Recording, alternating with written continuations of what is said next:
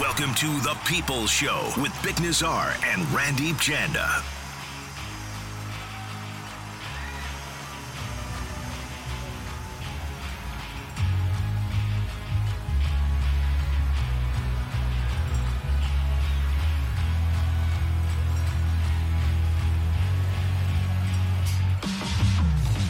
What is up? Welcome to The People's Show, a show for the people, by the people. Randeep Janda, joined by Israel Fair and Josh Elliott Wolf, producing the show here. Join in on the conversation, 650-650 on the Dunbar Lumber text line. The smart alternative. Visit Dunbar Lumber on Bridge Street in Ladner or Arbutus in Vancouver.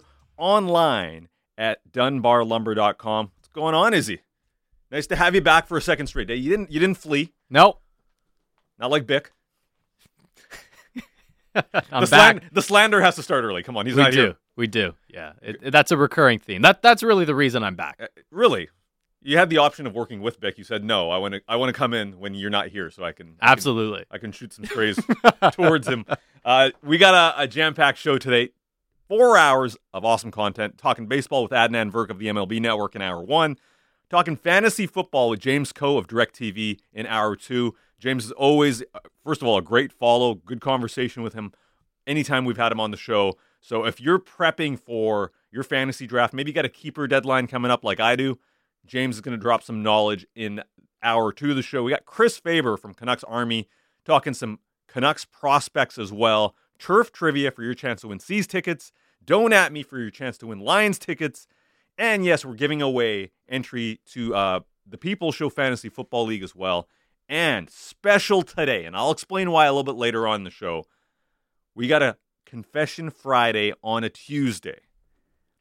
That's big. It's big. This is the final People's Show for the week. Yep. We're going to have some programming, a little different throughout the week here. You're going to be back on Friday with Josh. Josh, yeah. That's right. Sportsnet today. Josh is going to have to carry me on Friday. We're going to be on air together. That's right. You are. But this will be the final People's Show of the week. So we got to bring the Confession Friday on a Tuesday. And the reason we're doing this, we're inspired. We're inspired by the clip that has gone viral. Yeah. Hot dog straw guy. Just bizarre, but so good for launching off a Confession Friday. If you got a food confession, 650, tag them with CF. If you got any confession heading into the week, I guess, more than anything, hit us up with your confessions. If they're food related, even better. And we got a fun show in store. So keep that conversation going in the text inbox, 650. Want to chat some Canucks starting off here, though. And Izzy, we talked a lot about the Canucks yesterday of where they stack up in the division. Mm-hmm. Center groups, players, what they have to prove. We didn't really think too far down the lineup, though. No. And looking at this roster, looking at some of the players, we can always talk about, hey, the big money guys, they got to prove their worth. The big money guys have to earn their contracts. Let's think a little bit lower down the roster, though. Are there players on this roster that are facing immense pressure further down the lineup, kind of a make or break season for them?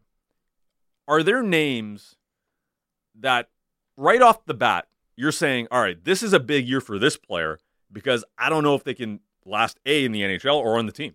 The biggest one, and this is a carryover from last year, has to be Niels Höglander. Coming off that rookie year where people were so impressed by the work that he did and that he was the guy that could play on different lines and complement different players. Last year was a rough year for him.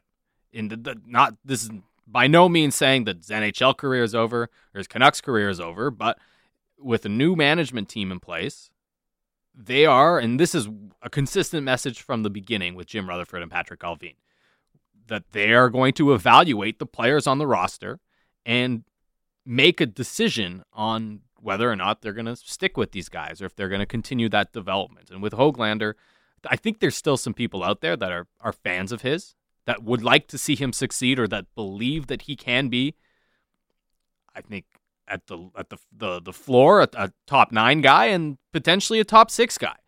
But the Canucks went out in the offseason. They brought in a couple of players, maybe one that'll show up on this list later. Yep. That's going to have a bigger chance to be top 9 and certainly top 6. Höglander's, we did a show last week and we're looking at it and going, he's probably starting on the fourth line. Does he have the potential to push himself up the lineup? I think so. But if he doesn't, then you're certainly looking at more of that break equation from the make and break question. 2 years ago, even last year, there was a red carpet for Nils Höglander. You're the second-round pick of the organization. Come on down. You can feature prominently right off the bat. He was in the top 6 in his first year. I know because I had to do the one-chip challenge because I said he was not going to be in the top 6. He starts off the season. So I felt the pain, literally. Year 2, still starting off the year, gets that red carpet treatment. Gets an opportunity with a team that's a little bit deeper on the wings. But as the season went on, we know they weren't that deep. This year, rather than a red carpet, it feels like they're letting him through the side entrance. Like, hey, let's not make a big deal about this, but yeah, you're still on the team, but hush, hush. He's not getting that royal treatment. On Nils Höglander, it's definitely a make-or-break season for him. He's got to figure out where he fits in this game of Tetris of the Canucks wings. Besser, Kuzmenko, Mikheyev, Podkolzin, Garland, Pettersson, potentially, if he plays on the wing. If not, Tanner Pearson as well. Those are the wingers on this team. You can say whatever you want about Podkolzin in terms of not having that experience, but one thing he does have is that trajectory is sky high. Sky high. All the other players I mentioned, including Elias Pettersson, they got experience.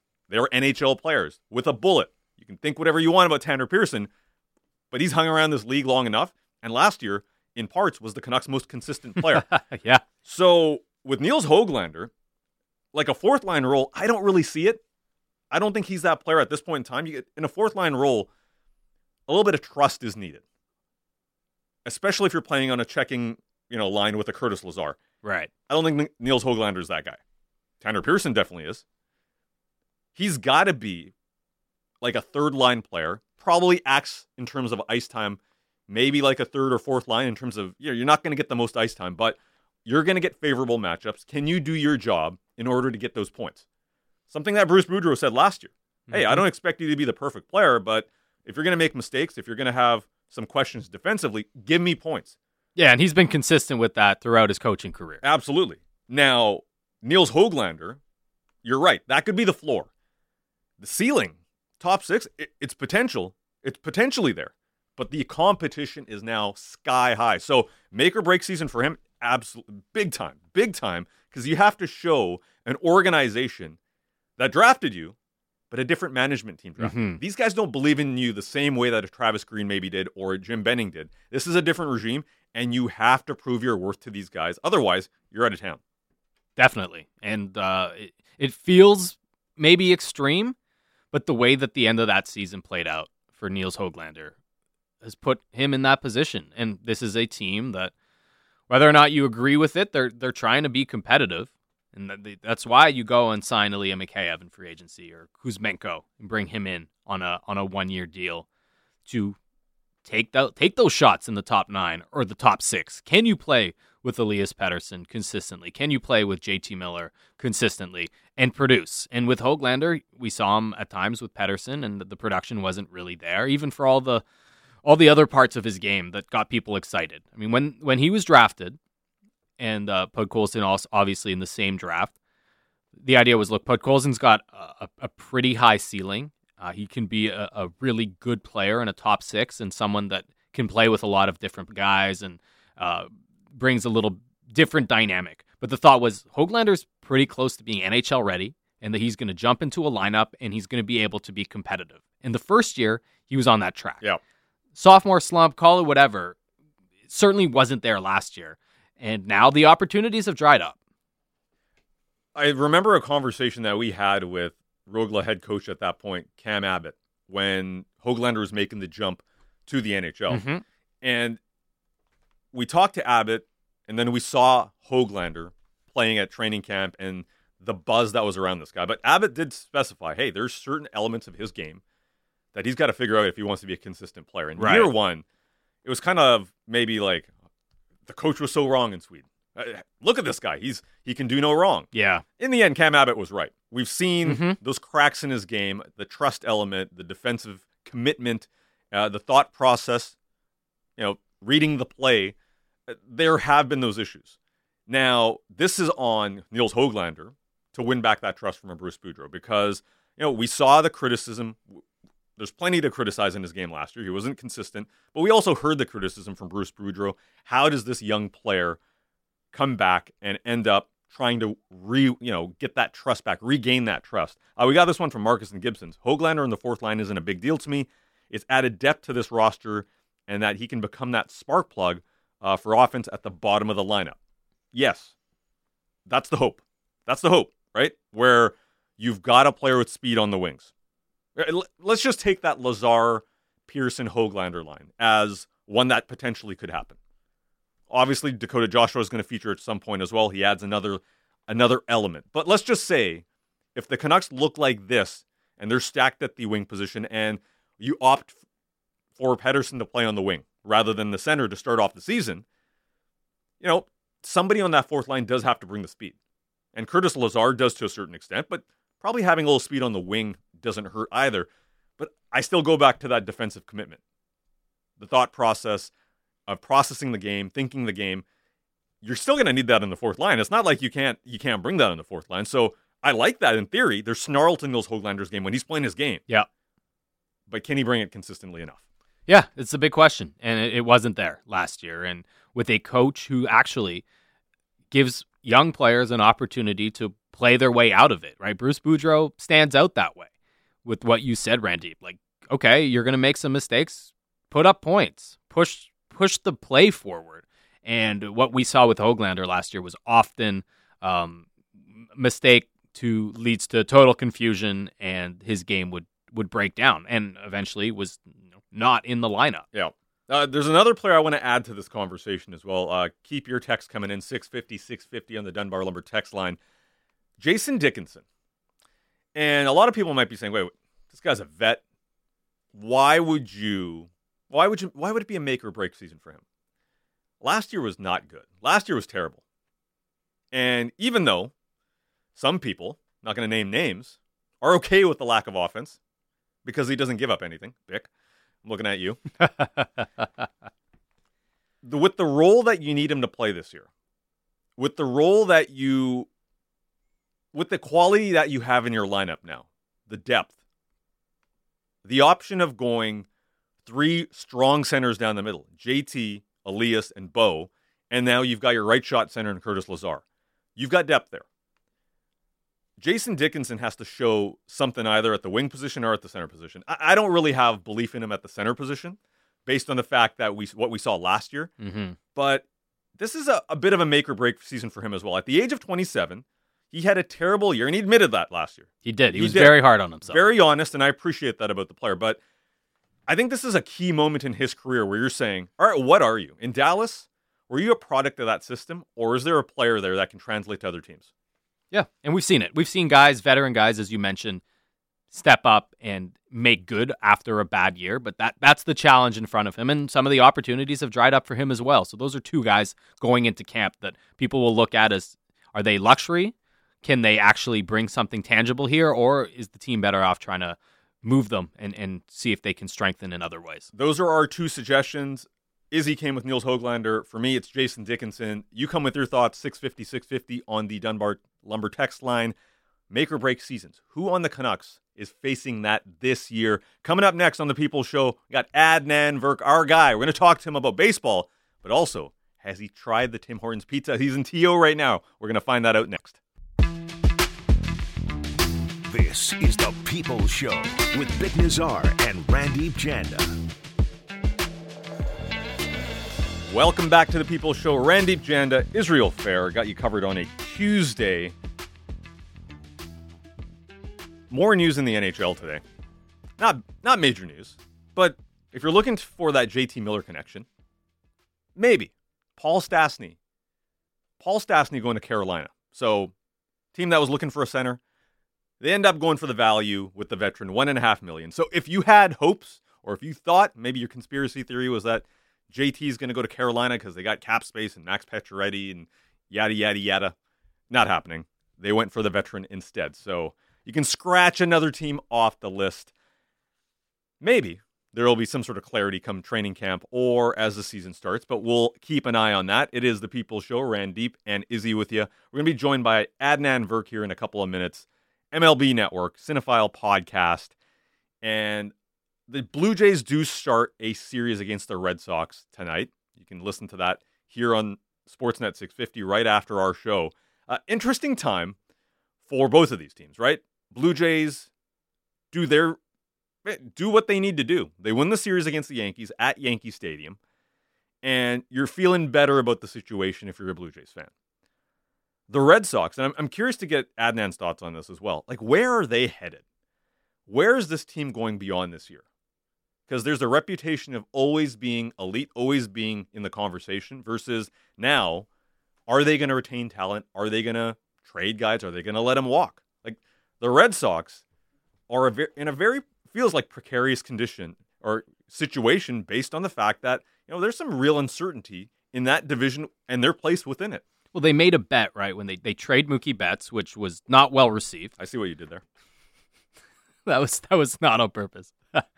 But they thought, okay, we're going to get some 2 or 3 assets back for this guy, and we're going to still try to be competitive because we have Devers and we have Bogarts. And really since then, there hasn't been, Verdugo's a nice player. He's not Mookie Betts. And Chris Sale's been injured. Like, they thought Chris Sale was going to come back this year. Now he's out for the season. He's a guy that's still under contract for a few more years and has been early in his tenure with the Red Sox was great. The last couple of years, because he hasn't really been pitching. Yeah. That guy's supposed to be your ace. All of a sudden, Bogarts is still a really good player. Devers is a really good player. They've got some other interesting pieces around that team, but with what the Yankees have, and that's with the assumption that Aaron Judge stays, and what the Blue Jays have with their young core, and certainly look, Baltimore has been more exciting this year. And Rays are always there. Tampa Bay really is that team that, despite not having a big payroll, stays competitive. The Red Sox are facing a bit of a crossroads. All right, to get more on that and everything, really, to get our thoughts on a lot of things, Adnan Virk now joins us, MLB Network Cinephile Podcast. Adnan, how's it going? Randeep, Israel, a pleasure. Tuesday, a little different for us. I like it. Earlier in the week, no shows rest of the week.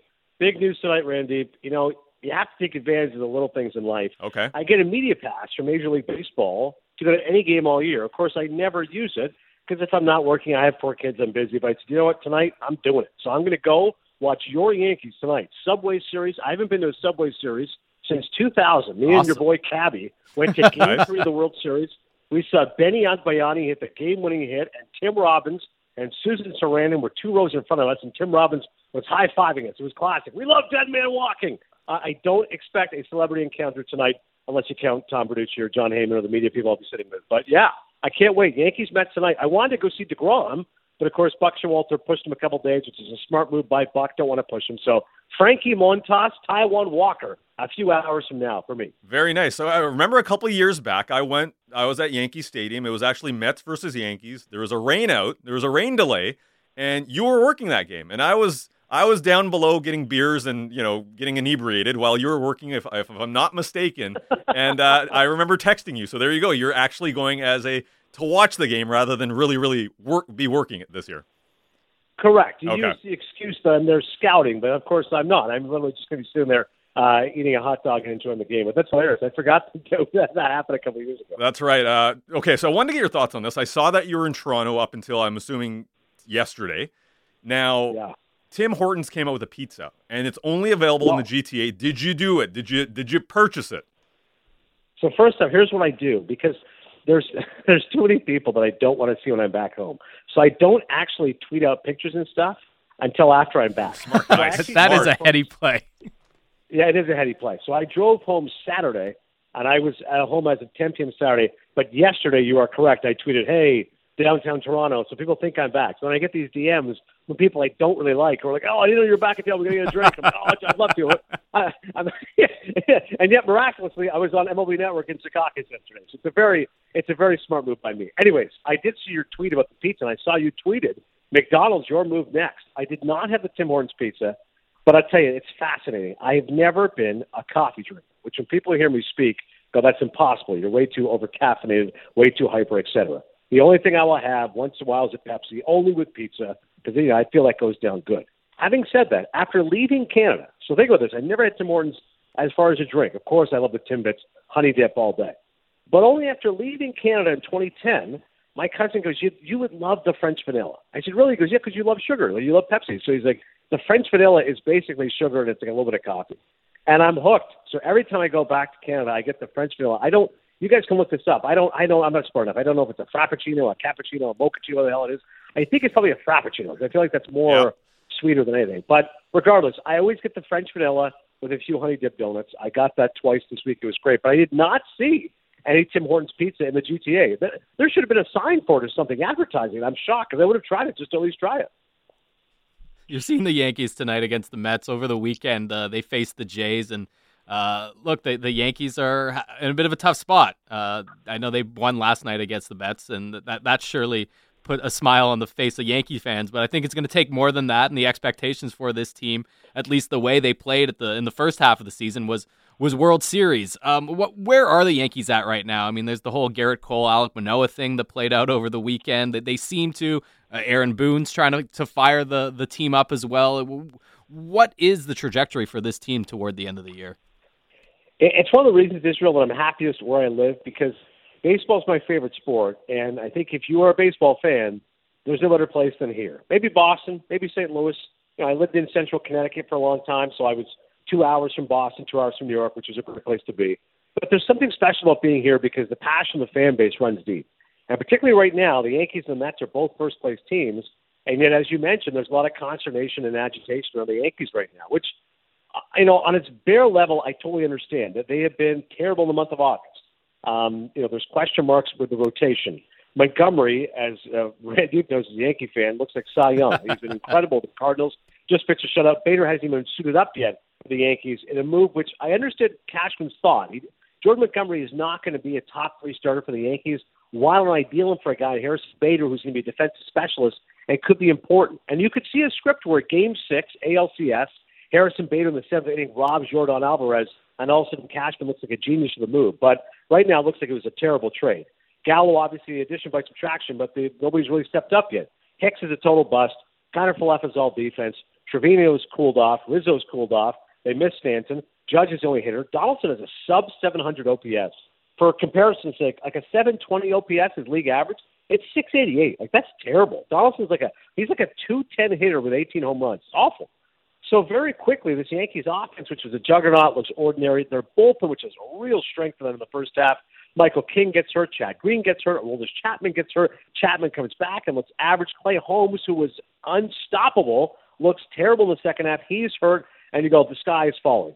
Here's the good news for the Yankees. As you mentioned, that win Sunday, which I watched, it felt like October baseball. It felt critical for Yankees fans to get that win and avoid a 4-game sweep against the Blue Jays. Last night, they beat Scherzer. Again, that felt like a huge win. You're at home, you beat Max Scherzer, one of the best pitchers in baseball. And by the way, Judge went deep off him. If you like baseball, you love matchups like that. Judge goes deep off of Scherzer. And now, if they beat the Mets tonight, all of a sudden you're on a 3-game winning streak. And you've got an 8-game lead over the Rays, 8.5 over the Jays. You take a deep breath and go, all right, August was bad. Guess what, boys? We're 1 week away from September, and 1 month after that, it's playoff time. So I'll never forget 2000 World Series, as I mentioned, the Subway Series, which I went to. And you can look it up. In September, the Yankees were sub-500. They were a bad team in September. Everyone said, oh, my God, they're done. And then they went and beat the Mets in the World Series. So a team can have a downfall like this, but they're getting healthy at the right time. Stanton's critical for this team. Missed 25 games, the Achilles injury. He's back Thursday. Holmes is back Monday. Let's hope he gets right. And also this Yankee team could get back to where they're being. But you mentioned Aaron Boone, my buddy. Of course, we worked together 5 years at ESPN Baseball Tonight. I've never seen Boone that upset. I mean, I've worked with him, like I said, 5 years. I've worked with him. We travel together. He's a very mellow guy. For him to get that kind of emotion, and it was very calculated, by the way. I think he was angry, and he's trying to fire up his team. And so far, since he stomped that press conference and got the coffee mug to fly, they've won 2 straight games. So good stuff from Boone. Yeah, that was kind of like him and him playing a role. Remember Michael in Godfather 1 basically kind of blows up on Kay there in the was it 2 actually when Izzy, remember when Michael Corleone basically she's asking him about the family business and he goes from 0 to 100 real quick. Yeah, it felt like Booney was like that. Do you think that was? Do not ask me about my affairs. That's the one. That's the line. Do you think that was Boone essentially going, I got to show the team something, or was that authentic angry Boone though? Knowing Boone as well as I do, I think it was authentic angry Boone. Because this is the thing, if you know him, he's a very laid-back guy, Mel, and he's very funny. Like, whenever I've known him, he does these incredible impressions of everybody he meets, and he's super smart. But deep beneath that is a super competitive guy. And our man, Dan Schulman, who for many years called the World Series there in Boone on ESPN Radio, and they would do Sunday Night Baseball together, Schulman tells a story of once being in a bar with Boone watching USC, which is his alma mater. And he goes, you don't understand, like, his intensity and focus and concentration was out of his mind, how riveted he was at what was happening. So I think beneath the surface of a chill guy is somebody who's very intense and super competitive and wants to win. And I love his confidence. The other day, Michael Kay asked him, the voice of the Yankees, did you hear the Fire Boone chants? And he said, absolutely, I did. And guess what? I stood up a little straighter in the dugout. Like, you know what? You want to shower your booze on me? It's fine. Which, as you and I both know, is absurd. The first 3 months of the year, he's manager of the year because the Yankees are on pace for 118 wins. Also, they have a bad August. It's Fire Boone. It's just stupidity in the Bronx. But I don't think it was calculated. I think there's times that maybe he's careful with his words and he wants to send a message to the media, but that wasn't. It just seems so impulsive. That's not something I could think you think in your head, hey, if someone asks me this, I'm going to slam the desk. I'm like, no, I think he was genuine. I really do.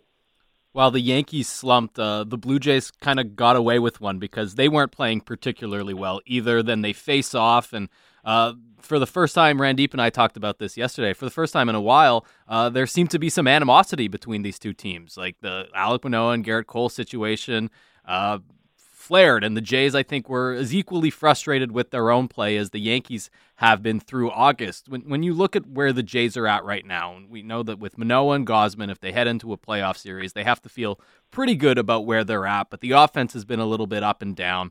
When you look at the Jays, what's your biggest concern with them as they try to keep pace with all these teams that are in the wild card race? I think it's the starting pitching, Israel. The fact that Kikuchi, to me, is a bust. Year one of a 3-year deal. The fact that Ryu is done. The fact there's always what you can count on Mitch White. And, Ross Shipping's done a nice job filling in. But Manoah is a top 10 pitcher in baseball, and Gausman's great. But Barrios is way too inconsistent. His ERA is around 5. And it's been a year now since they traded for him, and he got that $130 million contract. So when you have 2.5 pitchers, that doesn't feel great to me. But that's why these last 5 games I've really been impressed. The Jays starting pitchers have allowed just 3 earned runs in 30 innings of work. That's a .90 ERA. If you can get starting pitching like that, watch out. They've won 4 of the last 5 games. They're also great against the Red Sox. And they're facing Boston tonight. Stripling's in line to start. Probably Barrios Wednesday. Probably Gausman Thursday. But they've taken 10 of 13 against the Red Sox. They've really been good against them. And as far as the offense is concerned, one of the issues for me that I worry about a little bit is George Springer and just his health. Because he's so effective. He's 10 for 15. He's hitting .667. 2 doubles in 5 games since coming off the IL August 15th. But recently, he's had a knee injury. Played in just one of the team's last 3 games. He got a pinch hit single there against the Yankees. First pitch, he got that base hit. So that's one of the concerns to me right now with the Jays. I look at their health and say, okay, I hope George Springer can stay healthy. Also, just a subplot to keep in mind tonight is Jackie Bradley Jr., first time facing the Red Sox, the organization that drafted him in 2011. He was reacquired by Boston from the Brewers in December, released in August, and now he's actually doing some playing time with the Blue Jays. So maybe Jackie Bradley Jr., to quote Shakespeare, revenge is a dish best served cold. Maybe he can fire up the Red Sox tonight. Well, we'll see about the Red Sox, though, because we were talking about them right before we brought you on. Like, we understand what this team is this year, but where is this team going beyond this year? You got some question marks with Rafael Devers. You got question marks with Xander Bogaerts. What are the Red Sox after this year? Yeah, it's really been mind-numbing because you would have thought they'd be at least a 500 team and maybe push for a playoff spot. But they really have struggled in terms of any sort of consistency. And right now, they're 6 games, Randeep, behind the third and final AL wildcard spot. And to me, that's a deficit you can't make up. Right now, that's occupied, by the way, by the Jays and the Mariners. And especially lately, we mentioned the Yankees in the month of August. The Red Sox are 15-27 since the start of play on July 5th. Like, they got off to a bad start, and then they were really good. They were 10 games over 500. They're 45-35 halfway through the season. 80 games in, they're on pace to win 90 games. But this last stretch, losing 10 of 17 games, I just don't think they have it. Their pitching has really been a mess. And here's the biggest shock to me. they've won just 2 series against AL East teams in 2022. That's crazy. One of those, by the way, was a 1-game series with the Orioles. That doesn't count. Last time I checked, the series has to be more than 1. And they took 2 or 3 against the Yankees back on August 12th, 14th. So the fact they've been so bad against their own division, to me, is just head-scratching. And it's why that ultimately they're going to make the playoffs. They're a sub-500 team. They're 2 games under. How wild is it to think, if I'd said to you guys in April, you could get 4 teams in the American League East that will make the playoffs, but the one team out would be the Red Sox. Right. You go, yeah, come on, sure. No, but it could be Yankees, Jays, Rays, and the Orioles, who I don't think get in, but I also didn't think they'd be 2.5 games out of a wild card spot as we approach Labor Day. So who knows? I was watching Red Sox Orioles on Sunday night, and they were playing in Williamsport, and that's an event, Adnan, that I know that you've been around before, that you've covered before. Certainly here in BC, we're pretty close to it because pretty much every year for the last 15, it's been a BC team that represents Canada at the Little League World Series. For the people that haven't been able to get out there or that are used to watching on television, what is it about the Little League World Series that makes it such a special event? Well, you're right. First off, Israel was always a team from BC representing Canada. So I was always thrilled to see, the pride of Gibbons, BC, or wherever it was. And when I would see Showman there, because Dan would call obviously the Major League game on the Sunday. So I'd be there for it's like a 2-week tournament. I'd be there for most of the second week. And as much as I enjoy it, I will admit it does turn into Groundhog Day after a while because there's literally nothing else. Like one year I took my kids at the end of the year, and as far as stuff to do, there's one thing to do. I got to remember the name now. I think it's called it's not Clive Barrow, but it's close to that. Let's call it Clive Barrow's Reptile Museum. It's a reptile museum, and it's 15 minutes away from the hotel. And the hotel is a Super 8. It's literally 2 floors, and that's it. And so it's Carl Ravitch and Eduardo Perez, Aaron Boone, Alex Cora, me. And basically ESPN takes over the hotel. There's a movie theater, thankfully, 5-minute walk away. So I remember one year going to see Sausage Party, and I'm like, well, there's really nothing else to do here, so I'm going to go watch Sausage Party. And then I would go, and I'd generally working from 4 p.m. till 8 p.m. And I'd go back, and there's the one Italian restaurant in town. We'd eat there and go to sleep. So the great news is this: there's not a whole lot around it, but the actual park is awesome. I remember a lot of these stadiums oh, this is so cool. And all of us, I hope, played baseball as little kids, and obviously some were better than others. But the park itself is beautiful, and it's free. That was the biggest shock to me when I walked up. I go, hey, what's the attendance? I know I'm media, but they go, it's free. I'm like, really? They go, oh, yeah. You just walk right in. I'm like, this is awesome. It really has an old town feel of baseball to it. Just the burgers and dogs. I mean, you have to pay for that, by the way. Concessions you have to pay for. But actually, the ticket is great. And I obviously would do baseball plants in there, and I actually called some games. The memory I have, and David Ross, of course, manager of the Cubs, just texted me last week, so I still joked to him about it. He goes, hey, what did I actually say? And we were in the booth calling a game, and they said to us, hey, no matter what, make no references to alcohol or sports energy drinks. And we said, yeah, of course, no problem, I understand. And it was the first inning, and I want to say this for Randy, if the guy's name is David Chase, but only with David Chase. Let's say it was Scott Chase, but let's call it David Chase. Yeah. It's like David Chase. And the first thing, and what they would do as far as stats, because it doesn't have his OBP, it was WAR, but it would basically have his nickname, favorite movie, song. So the researcher would know for me particularly, okay, I'll always give Adnan the favorite movie. And it was always the same thing. It's always whenever Kevin Hart movie was out or Dwayne Johnson movie was out. Oh, man. So I'm doing the bio. I'm doing the bio as David Chase is stepping in. And I just said, okay, his favorite movie is whatever. It wasn't The Rock, but let's say it's The Rock featuring The Rock. Obviously Connery. But let's just say it's, whatever, The Rock, blah, blah, blah. He loves this. And his nickname is Chaser.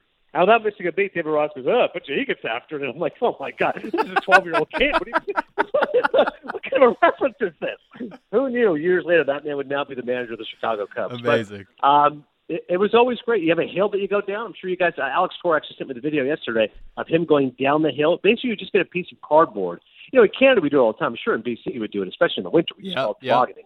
But there, it's just a huge hill. And it's just a muddy hill. So Cora actually texted me the video. He had a backwards hat and glasses, and he's sliding face first to the cardboard. Tim Kirchin did it. It's really cool. But it's definitely a fun experience, man. It's in the middle of nowhere, Williamsport, Pennsylvania. But to bring it back to the Clyde Barrow reptile land, my favorite story is this. Dallas Braden is there for a week, and he's losing his mind, right? It stays 6. He's like, okay, there's only so much living I can take. And by the way, I would always be supporting the teams from BC, but inevitably we get knocked out. Canada always would face Japan. I'm like, we got no chance. So maybe the team from Gibbons, BC would win one game, but no matter what, Canada was not making it to the semifinals. So they get knocked out early. I'm like, okay, well, I have no interest in watching the other games. Let's find stuff to do in the day. Dallas goes to the Clyde Barrow Reptile Land. He hangs it a couple of hours, sees a snake, whatever. This is, I want to say, 2015. At the end, he goes to the guy, hey, can I get an Uber? And he goes, a what? And he goes, an Uber. And he goes, I don't know what that is. I guess that was fairly the nascent area of Uber, which is fine. Okay, they have Uber at the time. He goes, can I at least get a cab? And the guy goes, yeah, no problem. It'll be 2 hours. That was good. I just spent 2 hours in Reptile Land, and now you're asking me 2 hours for a cab. And the show was at, let's say, 6, and at this point it was like 4. So Dallas thought, 10-minute Uber ride, I'll be there with plenty of time. Now he's legitimately worried. So he had to hitchhike, and I don't think anybody picked him up. So Dallas Braden, former Oakland A's pitcher who once threw a perfect game, was like running on a dirt road to get to the set on time because he didn't have Uber from Clyde Barrow's Reptile Land. Okay, so moral of the story, if you ever go to Williamsport, make sure that you always drive and you're not waiting for a cab. All right, I got to get your thoughts on this. We only have like 30 seconds, but you mentioned sausage party, so I got to ask you about hot dog straw beer guy. Thoughts on that? Yeah, man, I need them before you leave here. Never been a video circulated more, I think, ever in the last 24 hours. And that's saying something. Think of how many videos we've seen involving beer or ice cream or some sort of confection people are eating. It's just beyond disgusting. Like it just seems like a crash course.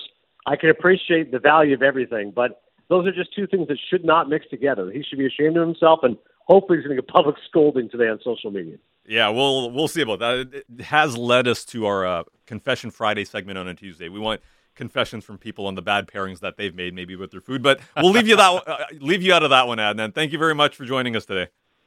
Randeep, Israel, it's a way of saying there are some confections that go well together, including Dude Soda. Yes. There you go. There we go. Perfect. Thank you very much, man. Appreciate it. Adnan. Thanks, boys. Be well. There he is. Perfect branding opportunity as well. You're going to clip that, and that's not the last time we're going to hear. Josh, could you please clip that and send it to my email? That's. Can you put it in the promotional Randeep folder? Yes. Unprovoked. I didn't ask for it. No. Adnan knows the brand. He's just a pro. The brand is growing, folks. Hot dog, straw beer guy, Yankees fan, which... those are your people. I don't claim him. I don't know if the team claims him. I don't claim him. That was I don't know, but they beat Scherzer last night. So, if you're the Yankees, do you invite him back and say, hey, the beer's on us, the hot dog's on us, do it again? Let's keep, if it's a winning streak. Own it, right? The Yankees have had, some interesting slump buster things that have been talked about in the past. And we're not even talking about Derek Jeter. We're not talking about Derek Jeter or Jason Giambi. We're talking gift about baskets. Different situations. All right, that is going to be the inspiration for our Confession Friday on a Tuesday coming up next. Get those confessions in. They can be food-related. They can be just a regular confession. They're never regular, but it can be food-related or not. Get those in. We're going to read them. We're going to come with our own as well. Izzy's got one. I've got one. And maybe even Josh has one. Coming up next on The People Show.